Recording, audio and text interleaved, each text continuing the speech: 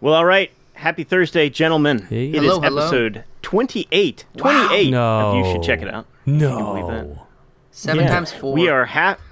We are halfway to 56. Holy smokes. Thank God. Magical episode 56. Can you imagine? It's another fine episode. Can you imagine? Honestly, 28 episodes ago, in my wildest dreams, yes. Okay. In my wildest 56 is when the magic's going to start happening, though, so stay tuned. That's right. Yep. That's when it's all going to click into place. Oh, man. So we're going to figure this stuff out. Hang in there. The 30s and 40s, but 56. Yeah, Well, if the for explanation. If the previous 27 didn't get us over the edge, I think this is going to be the one. You should check it out, episode 28. My name is Jay. I'm Nick. And I am Greg. And without further ado, Greg, I believe you've been listening to a new release I have. this week. It's your segment. Go for it, man. Everybody have a good week? Yeah. Yeah. Indeed. Awesome. So last week we saw the release of the 4th Tame Impala album. Very excited about this one. Very Indeed. excited. The Slow Rush, which now, I've been listening to these guys, as I know you have, for years. Lonerism, when it came out, that was their second record. Yeah. Really caused a lot of damage, really opened up a lot of people. And their first record is also, Inner Speaker is amazing. Currents came out. It was a good kind of damage. Yeah, exactly. Currents came out, their third album, and I remember I didn't get into it at first, but then as time went on, I actually grew to love it as much as the other two. So that's why coming into this one, I'm like, okay, well, first listen, am I going to love it? I don't know. On the 20th, am I going to love it? Chances are, yeah. That's just, Give it time. Give it time. That's the pattern I've had with this band, which is actually not necessarily a band. It's actually Kevin Parker's studio project. Kevin Parker is from Melbourne, Australia, I believe. Or no, Perth. Excuse me, Perth. Yep. Australia. A very talented cat. And so, without too much further ado, Jay, I'd love to play a sample so that everybody knows what we're talking about here. Sure. What song is this? All right. Borderline. Borderline. Yeah. Love it.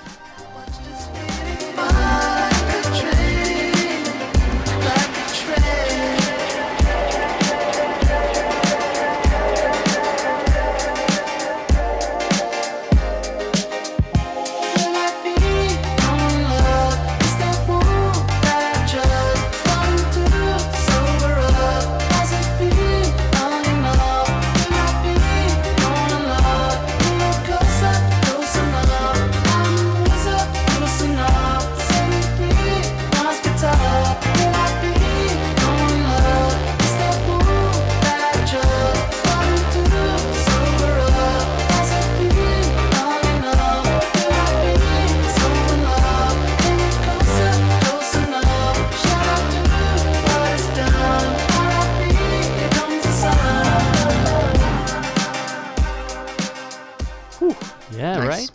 Funky. I absolutely love that song. I've really, really, really enjoyed the album so far. That's awesome. Have you? Yeah, definitely. Yeah, I really enjoyed Currents a lot. I mean, a lot of it was on strong recommendations from folks like you guys, but that it's one of those records that always kind of ends up cropping up in my listen to while I'm working or slaving away Interesting. playlist. But I really, really enjoyed this album. It was pretty adventurous. Currents. Currents was fantastic. First, that I was gonna say, like, it took me a month to get past the first song because I just listened to that joint on repeat. That song is a masterpiece. Let It Happen. Oh yeah. Man. It's true. It's true. It really is. And it's funny. I liked it when it came out, but it wasn't until like that record was maybe 2 or 3 years old, and I heard that song again, and let's just say an altered state, and that's when I really was like, whoa, this is genius. Anyway, so this record, I mean, I'd love to review it with you guys. That'd be fun. Yes, Don't you think? absolutely. Yeah. But you know what? But there's so many album reviews out now, though. There's so many websites. There's 100 reviews we could read, right? A lot of influencers out there. A lot of people So with many opinions. influencers. Right. And I thought it might be more fun if, rather than us review the album, I'm listening. Okay. yeah, Do I have your attention? We're here. I do. We Or could. you Why do. don't we review Still here. the Pitchfork review of this album? Pitchfork. Oh my goodness, my favorite website. Is this a periodical? Yeah, it's so Pitchfork. You know, if you guys don't know out there, it's a website and blog, whatever. You know, and these people are like Music pretty reviews. critical and Yeah. music reviews by people who That are our age and have opinions. I don't know who they are. I don't know who they are. It's a rebel hipster collective Right. that has somehow garnered enough clicks to, share and disseminate their. I'm sorry, Greg. They're often Go on. correct Go in on. their reviews, so it's. But they've it's gotten also popular, right? well, it's gotten popular, but I've Oh, also it's real popular. I also have met artists that were like, yeah, we put a record out that we were really proud of, and Pitchfork didn't give it a good review, and that was basically the end of the band. You know, and I'm like, Pitchfork said something negative about somebody? yeah, and it's like, who said that? Who said That's something not about the Pitchfork you? You know? I know. All right, but anyway, let's review the Pitchfork review. I love it, man. All right. How That's about the thing. let's So it's a make thing? it a game? Let's make it a game. Let's. A game? I want to give them. I want to give. You know what? I'm flipping the script. I want to give them a score.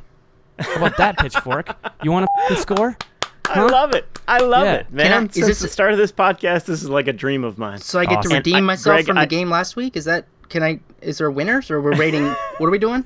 This is a game. You almost won last week, but this is a new game. This is a new game. I need a theme song. Jay, you got a theme song for me? Come on. Yes. Come I on. actually do. I right know you here. got something It's up going to there. be perfect. Here we go. Yeah. Hey. Welcome to Review the Review. You should check it out. Brought to you Sponsored by Greg Loman. Sponsored And by LegalZoom. LegalZoom. and Legal. Perfect. And without And- further ado, here's your announcer, Greg Loman. Thank you. All right. Everybody's here. There Thank they you, are. everybody. Thank you, everybody. Oh, Ladies, crowd loves Greg. please. Please, ladies. Oh boy. Did someone's buzzer just go off? So here's the deal. Okay. I'm going to bring up a point that was brought up in the Pitchfork review, and you can either agree or disagree with it. Well, this will And be if- easy. Yes, exactly. So, first point. So, in the Pitchfork review of The Slow Rush by Tame Impala, written by Jillian Mapes, senior editor, she says, think of this record as psychedelia for people with meditation apps and vape pens. Instead of opening your mind, you're just trying to silence it.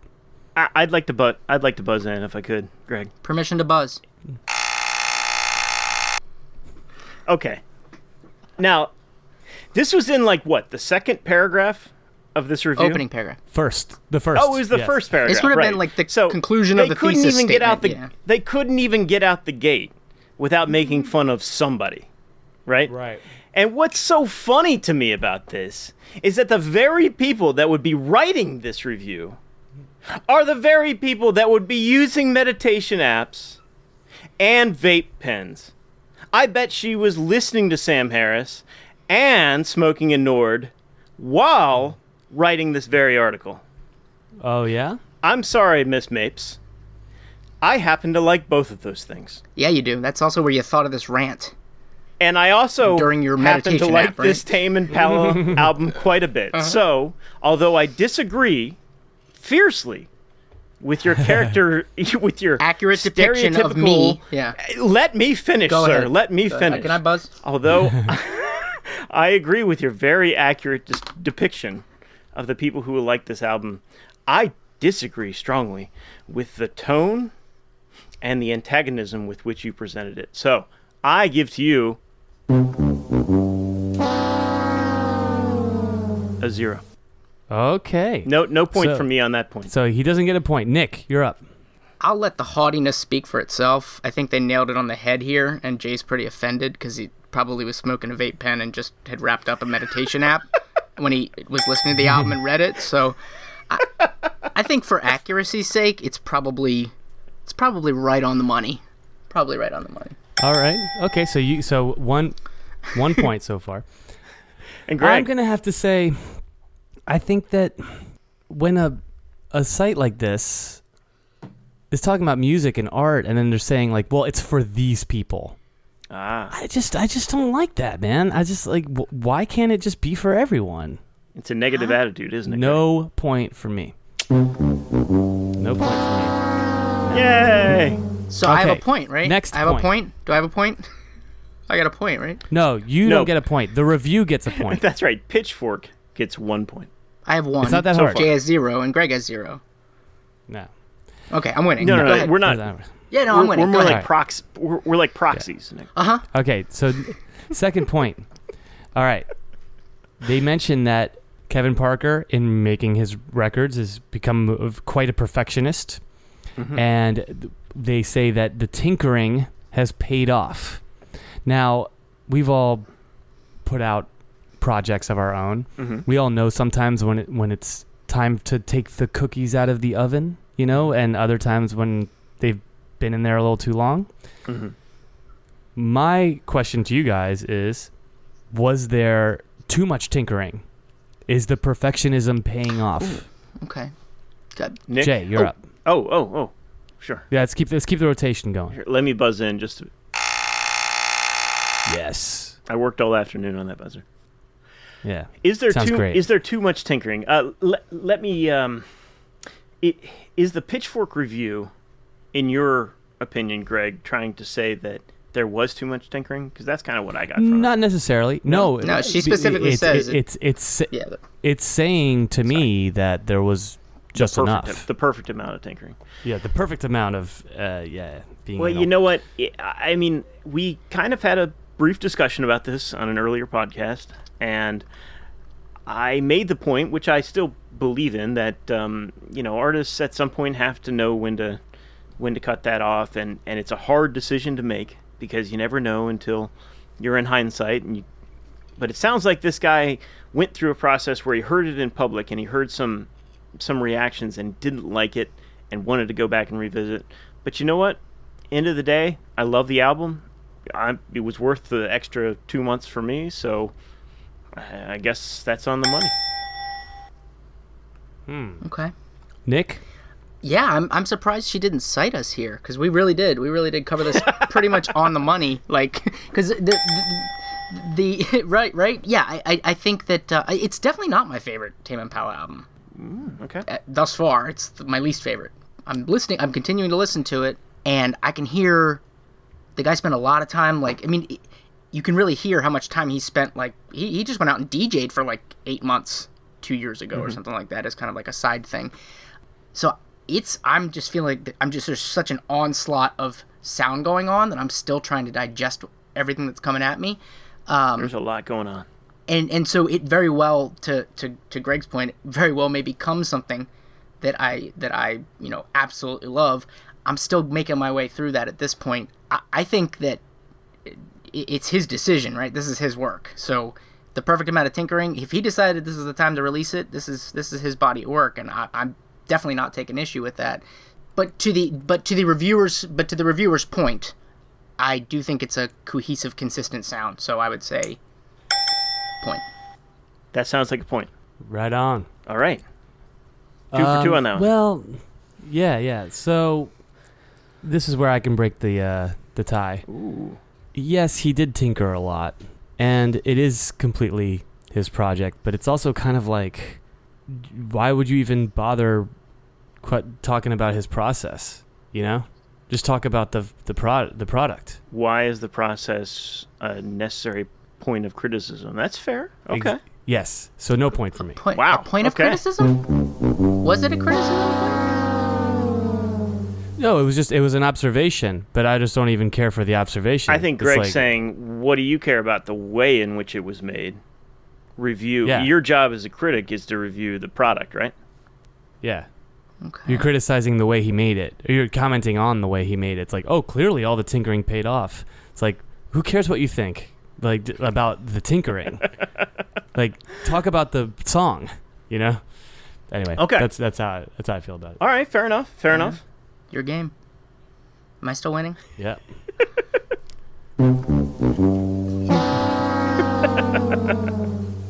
All right, third point. They say he's decidedly more upbeat on this one. This is a decidedly more upbeat Parker, they say. Talking about, yeah.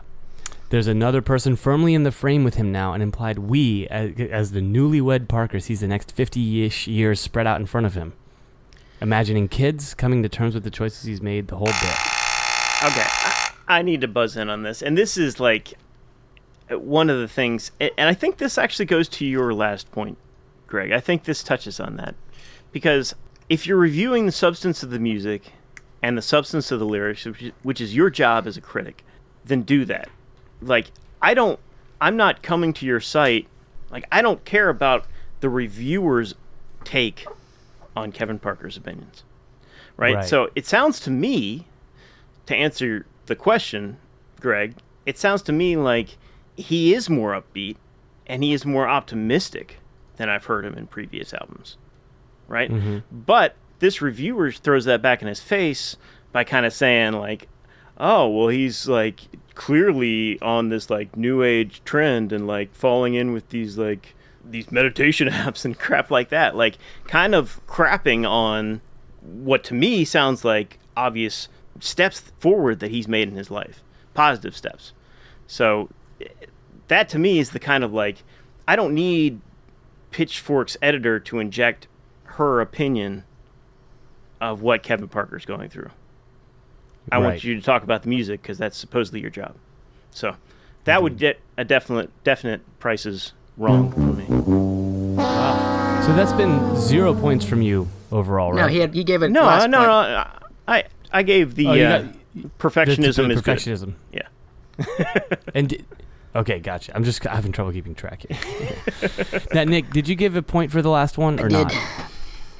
Oh, okay, gotcha. Yeah, that's the. So you did you break the tie or I can't remember. You didn't give a point. No, right? I didn't realize. Right. Okay. Okay. No, I did not. I didn't. I miscounted that time. All right, so you're up. Yes. Okay. So wow, I take issue with absolutely everything Jay just said. Wow. I feel like you are projecting hostility onto this that does not exist. I feel like that hostility comes from you. A job of a reviewer is to characterize the artist and what's going on in this album. Wait, I didn't interrupt you, and I took issue with all of that. So you shut up for a second. So wow. The to not talk. This is a fun game. Yeah, where's the audience at? I need some. Sorry, Dick. How, like, to write a review, you have to create a narrative. To create a narrative, you have to discuss the artists that participated in the process of creating the record. How could that not be relevant? I agree. It is a more upbeat album, and I was actually interested to be like, oh, he got married. That explains some of the usage of the word "we," because I was a bit confused.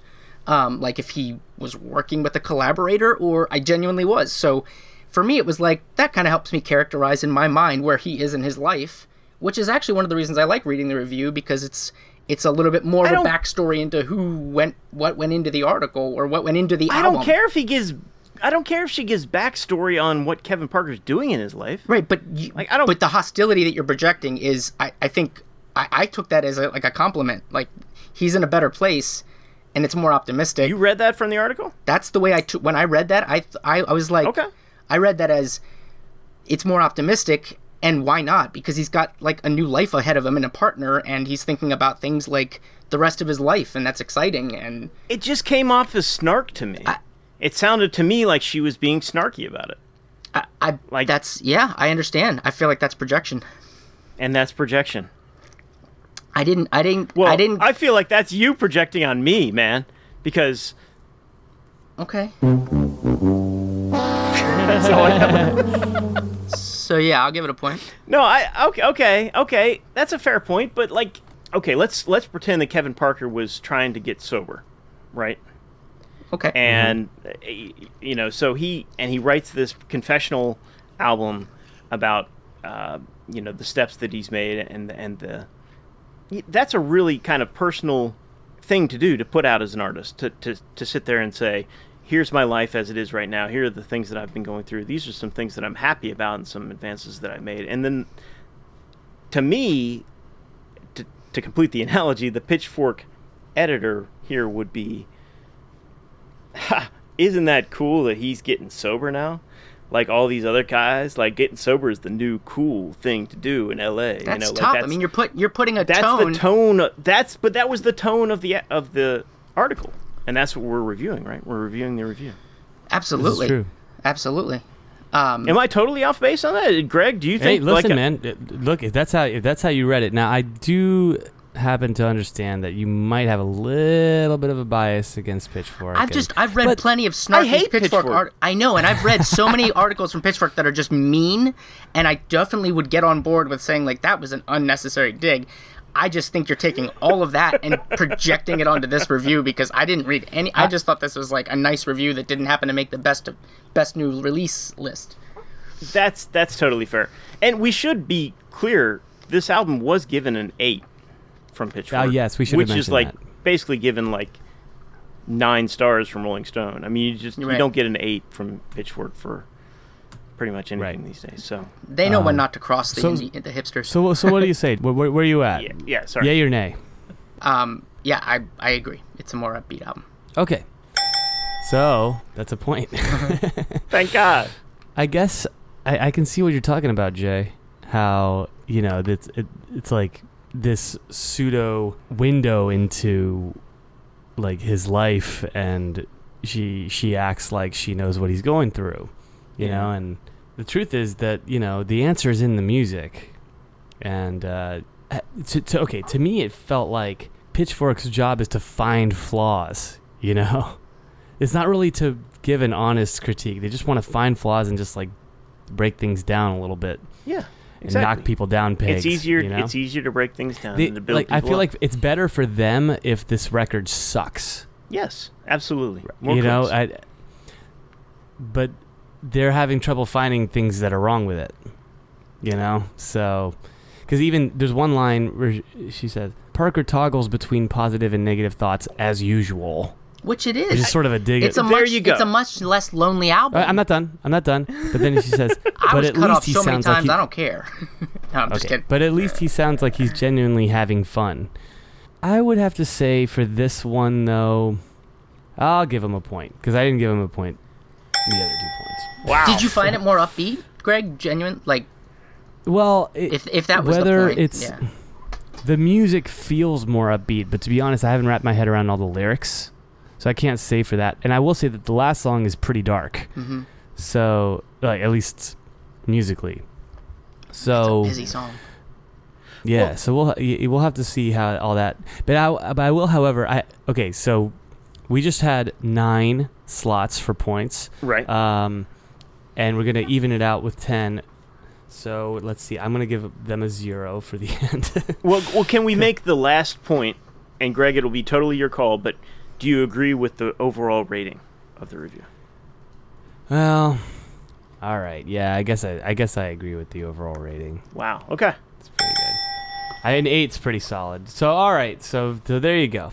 So that gives us a 6 out of 10 for the Pitchfork review. You know what? I'm okay with that because after all of this, I didn't think it was it wasn't the worst Pitchfork review. No, it wasn't. It wasn't. But I would be remiss. Like I laid there, like on the couch last night, like thinking, like, oh wow, this is really cool. This is this guy coming out of his shell a little bit and speaking a little bit more personally. Mm-hmm. And so to read the article and then to see kind of like the little subtle digs, like Greg was talking about, the little subtle digs that they put in there. That gets under my skin a little bit. That's the last thing I'll say. Mm-hmm. And okay. I think the reason why, like, I read this and I'm like, this is how I think. I think, like, I try to get myself into the head of the person that's doing this. I try to think about where they are in their life, and I try to think about, like, how that influence. I mean, a lot of the times when I'm talking on the show, it's kind of like imagining where this person is, and maybe this is what they're going through. I think I did it with Fripp last week about, just kind of where his mindset is. So I just feel like, for me, it helps contextualize at least aspects of it. Like I said, I've read, and I'm sure we will do more of these, and we will have other reviews that will have a fun payload of snark. This is definitely a segment that's coming back. Yeah, but I didn't. Nice. I didn't get any of that from this. I actually, even at the end, she even says, the worst thing you can say is that the songs are so epic sounding that sometimes it gets to be a little much. I thought you guys would take issue with that, but it was probably just the vape pen comment at the beginning. I know that definitely put you right out of the gate. You felt attacked. You felt like you were being attacked. Don't put Jay in a corner. I will say this Don't put Jay in a corner. Now we all know now that it is just Kevin Parker's project, and he's the only person making this music. Right. But it's just funny how they really they make it all about him, and like it's almost like paparazzi-esque, you know, and like. Yeah. But it is just him. How they're trying to uncover some stuff, and you know what? Look, man, I've been in LA a little bit. I've heard some stories, and I don't think that she's heard the same stories. So some of this stuff is kind of contradicting what I know. We got a scoop? You know what I'm saying? Break some news. What are we doing? Yeah. So anyway, that part of it kind of, you know, whatever. I think it was a fantastic album. It is. I wish Pitchfork the best. No, They'll be around. They'll stay around. No, I do, because I'm better than them. And I would genuinely wish that Pitchfork.com has a great 2020. I hope they do really well. Have they ever reviewed a Ryan Adams album? No, I'm sure they have. That might make your brain explode. 2 points. What, an acoustic guitar? Oh, that's original. Anyway. Yeah. Well, Greg, thank you for that. You got it. Anytime you want to review any kind of review, whether it be Pitchfork or, you know, back in the day, Nick, you and I used to allmusic.com. Stephen Thomas Erlewine. Oh, yeah. Oh, man. Used to love that guy. He actually still writes. You see his name crop up every once in a while. He's written for Pitchfork. Are you serious? Yeah, absolutely. He's on Pitchfork. He's a writer. You'd have to find one of those. Yeah. He was kind of the critic that originally got me really angry at Yeah, critics. you hated him, right? He would and it was the same thing. He would try to inject his little personal opinions while reviewing a classic album. Yeah. Oy. Anyway. Right on. So, that was good. guys, I think I'm up next. I wanted to talk about this last week. This is a pretty big deal. As you all know, music on vinyl, old LPs, 12-inch records, have been on a bit of an ascendancy for the past 10 years. Really, they've kind of been one of the highlights of the music industry. You know, for the past 10 years, the one growth segment of the industry. Mm-hmm. They still only account for something like 4% of total album sales, but over the past 10 years or so, it's been a pretty steady incline, and I think that has to do, you know, if anybody collects vinyl out there, you know, it has to do with holding a physical object in your hand. It's just something more substantial. If you're going to go out there and pay for an album, it's nice to have the artwork that you can look at, have the liner notes, the whole thing. So, of course, that's it was a whole really experience. Exactly. It was a really big shame 2 weeks ago, February 6th. A record company called Apollo Masters, unfortunately, their warehouse in Banning, California, was completely destroyed in a fire. Luckily, nobody was injured in the blaze, but the facility was completely destroyed. And, you know, when you first see the headline, well, it doesn't seem, I mean, it's a terrible tragedy, of course, but it doesn't seem like that big of a deal because there are record pressing plants cropping up all across the United States and worldwide. Places out there that can, you know, you can hop online and you can submit your music and get it stamped to vinyl. So what's the big deal about this place burning down? Well, it turns out that this place, Apollo Mastering, is one of 2 places in the entire world that really perfected the process of making lacquer masters. And it's a really kind of arcane process, but basically the lacquers are the metal discs on which the master cut is made, and from which all subsequent copies are made. So once you've made a lacquer master copy, then you can stamp as many, you know, vinyl records as you want. That's kind of the cheap part. The expensive part is this lacquer part. And so they and this place in Japan, they basically have been supplying the lacquers to all of the record companies throughout the world, and now they're gone. And this is a really big deal. I mean, you hear the guy who's in charge of pressing for Third Man Records, Jack White's operation down in Nashville, is talking about that this is a significant, devastating event in the production of vinyl records. So it's really kind of sad to see. And the other real downside is, you would think, okay, well, their facility was destroyed, but obviously the demand is there. Yeah. But the problem is they work in California, and this process is kind of patented and very labor intensive and involves, unfortunately, a lot of chemicals. So what they're worried about is that, they were kind of grandfathered in, but now is California going to let them rebuild and start this whole thing up again because of the caustic chemicals that are involved? The state EPA stuff? In the whole process. Right. So it's a really sad situation. It's funny, man. It reminds me of something I heard last week. Some article saying, like, okay, most of your stuff in your house is not valuable.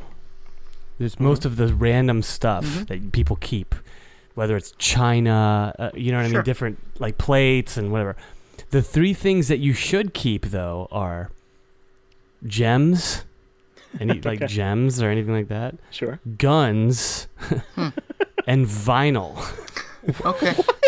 Like those are the things that are like worth hanging on to. I take issue. I would put 0 points for that writer. That might be true, but it was just saying, like, it was basically kind of an anti-hoarding. Thank you, Jim. Situation.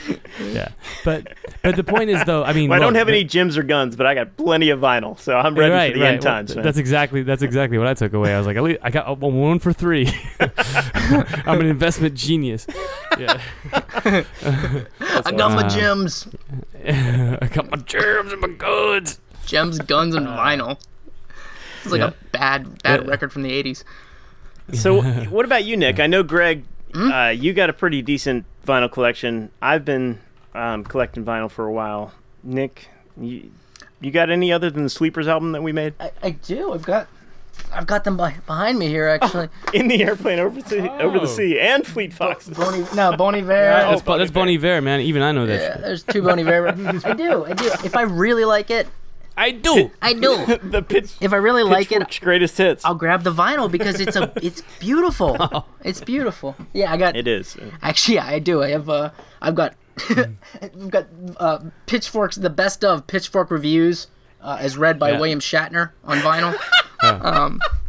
Is it just them commenting over top of he while the album plays in the background? He sing talks it. Yeah. It's pretty. It's good. Yeah, it's good. Oh, good times. Well, sad times for the vinyl industry. I hope that stinks. Somebody steps into the void there. You gotta think there's gonna be an upstart that like isn't in California that sees that, you know what I mean? Some like just in time production process. That's what a lot of people are saying. People are saying, but there's just so much money for this out there. They say it's such a specialized process, and this is just like one little cog in the wheel. It's just there's only a handful of people that actually know this process. But when we got ours pressed, it didn't involve a lacquer master, correct? It did. I have them sitting back behind me. The lacquer master. Oh, I thought that was an alternative to a metal master press. Nope. Okay. That is the metal master press. I still have it. Wow. And it turns, they don't. Yeah, it's just like. It's this process of applying the lacquer to these metal discs that's such a special process because it has to be absolutely perfect. No ripples, no dents, no orange peels, no bubbles. Right. Anything. It has to be 100%, and they have to do it over and over and over and over and over again. So it's just a really specialized process. So, cool. So anyway, some music. Can we play some music? Please, yeah. Do it. Some non-controversial music. Okay. Sharon Van Etten, one of my favorite artists, who in an earlier iteration of the podcast I did an entire hour on. Yeah. Nick, you and me. Yes, indeed. Talking about her 2014 album, Are We There? She just came out with a new single. It's called Beaten Down. I really like it. Very cool. Let's give it a listen. I thought I'd give that a spin. Please.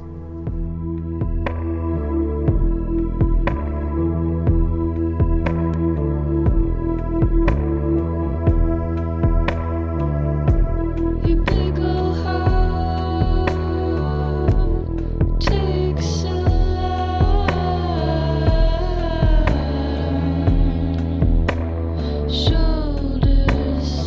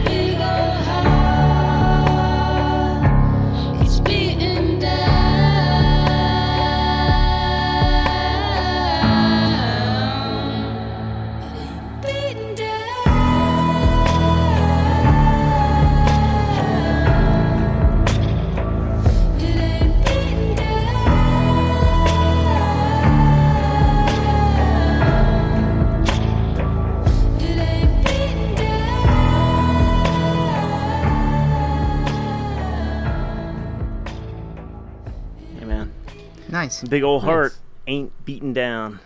Really like Who is it? pretty much Who is it? Sharon Van Etten. And you caught her on a Twin Peaks episode, right? Is that correct? Is that her? That's how I first found out about her. She was made it playing into the Blue Lodge or the what was the exactly, yeah. She was playing at the Roadhouse. Yep. The Roadhouse. Just this beautiful, gorgeous song I had to learn more about, and checked out the album and loved it. Was that in the news Twin Peaks? Yeah, Yes. the redone version. Yep. I told Jay this, but there's an actress from that show that I saw a bunch of times out here. Laura Dern. Who's more Madeline Zima? Oh, Maddie, how's she doing? Oh my god. Anyway, Tell her I said hi. I think she's doing fine. She seemed to be doing well. Good. Nick, what you got for us, Hey man? guys.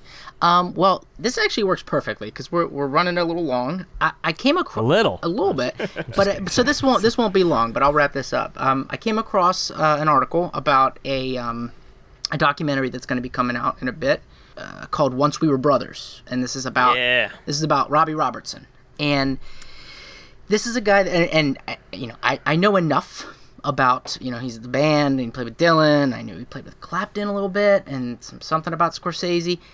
I've actually heard you guys talk more about him than I've ever paid attention to very much. He's a guitar player.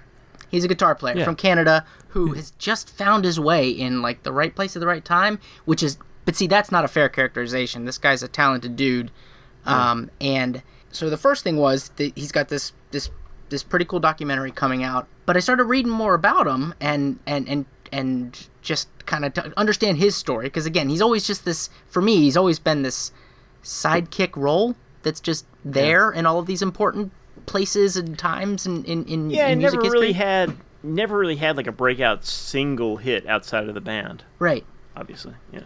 Right. So I went ahead and gave the song that he wrote for which will be my pick when we're going out. But I went ahead and gave the song that he wrote for this documentary a listen, and what a fantastic song! It's also called "Once We Were Brothers," and kind of like the tone of it was, we used to be friends, and that was a great time, but we're not anymore. And it was like this sad, melancholy kind of follow up, almost kind of like a period on a music career. Yeah. And I just realized I really never gave this guy much of a dedicated listen. So I had a question, if you guys are willing. Please. What would you recommend? Somebody who wants to know or listen to some pivotal Robbie Robertson. It doesn't have to be solo stuff, because I understand he didn't even start doing solo records until 87. And he'd been out since like 62 or something like that. So yeah. For me, I mean, first of all, besides having the most redundant name in music, well, heads up, because all right, Mr. Pitchfork. I need to say this. His birth name was Jamie Royal Kleggerman. Okay, I didn't know that. Yeah.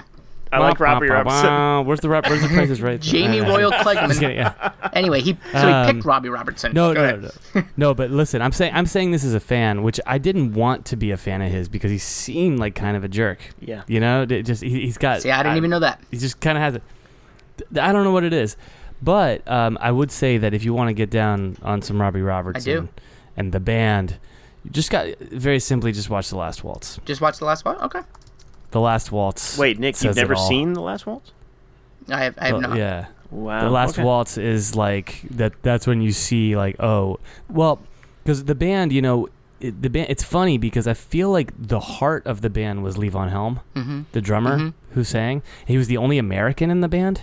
But he was really close friends with Robbie Robertson, from what I've read. Like Robertson brought him into Dylan and like. Right. Yeah. But my point is that Robbie is Canadian. Right? He is. Along with the rest of the band, but they were all like kind of. No, but they were writing songs about the South and stuff. And it's like, why are you? Yeah, like why are you? What gives you the cred to talk? Like they're singing songs about Robert E. Lee. And it's like, what gives you the cred? Okay, well that explains his relationship with Dylan, then I guess, right?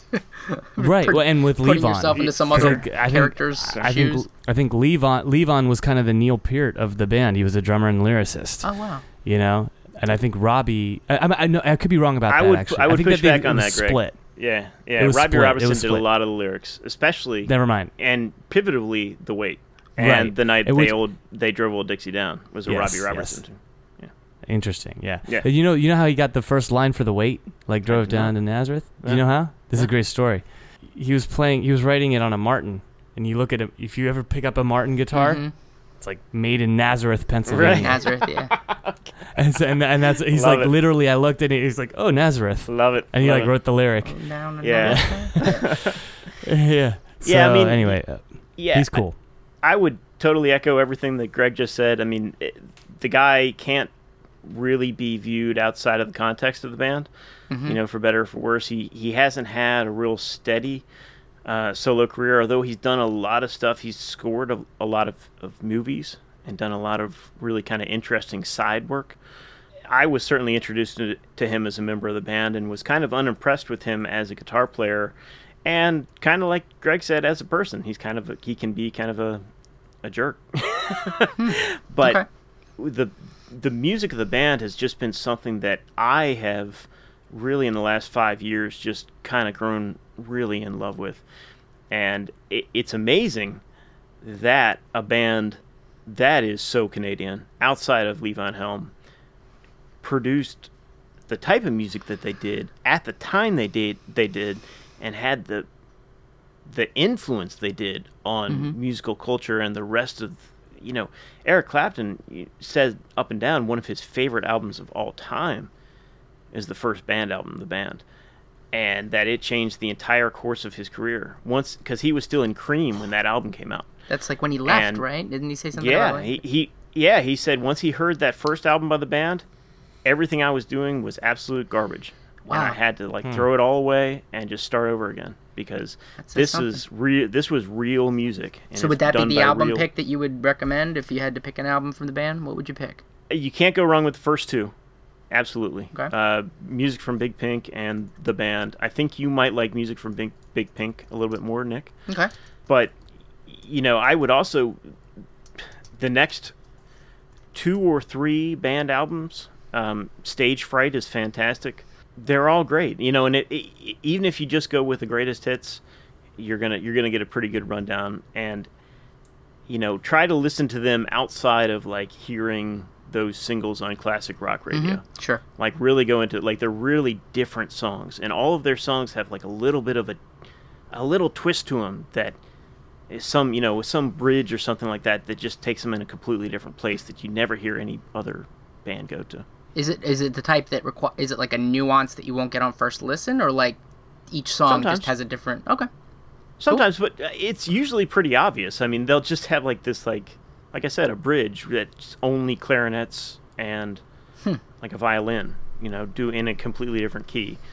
And I would also say the other heartbeat of that band is Rick Danko, the bass player. And another cool thing about the band, I can go on fucking all night about this, but every member of that band except for Garth Hudson, the crazy organist player, sang, and has a hit song. Wow. As the lead singer of the band, which there's not too many other 5-6-piece bands out there that no have kidding. A resume like that. So. Right. No, they're very special outfit. Yeah. Very special. Cool.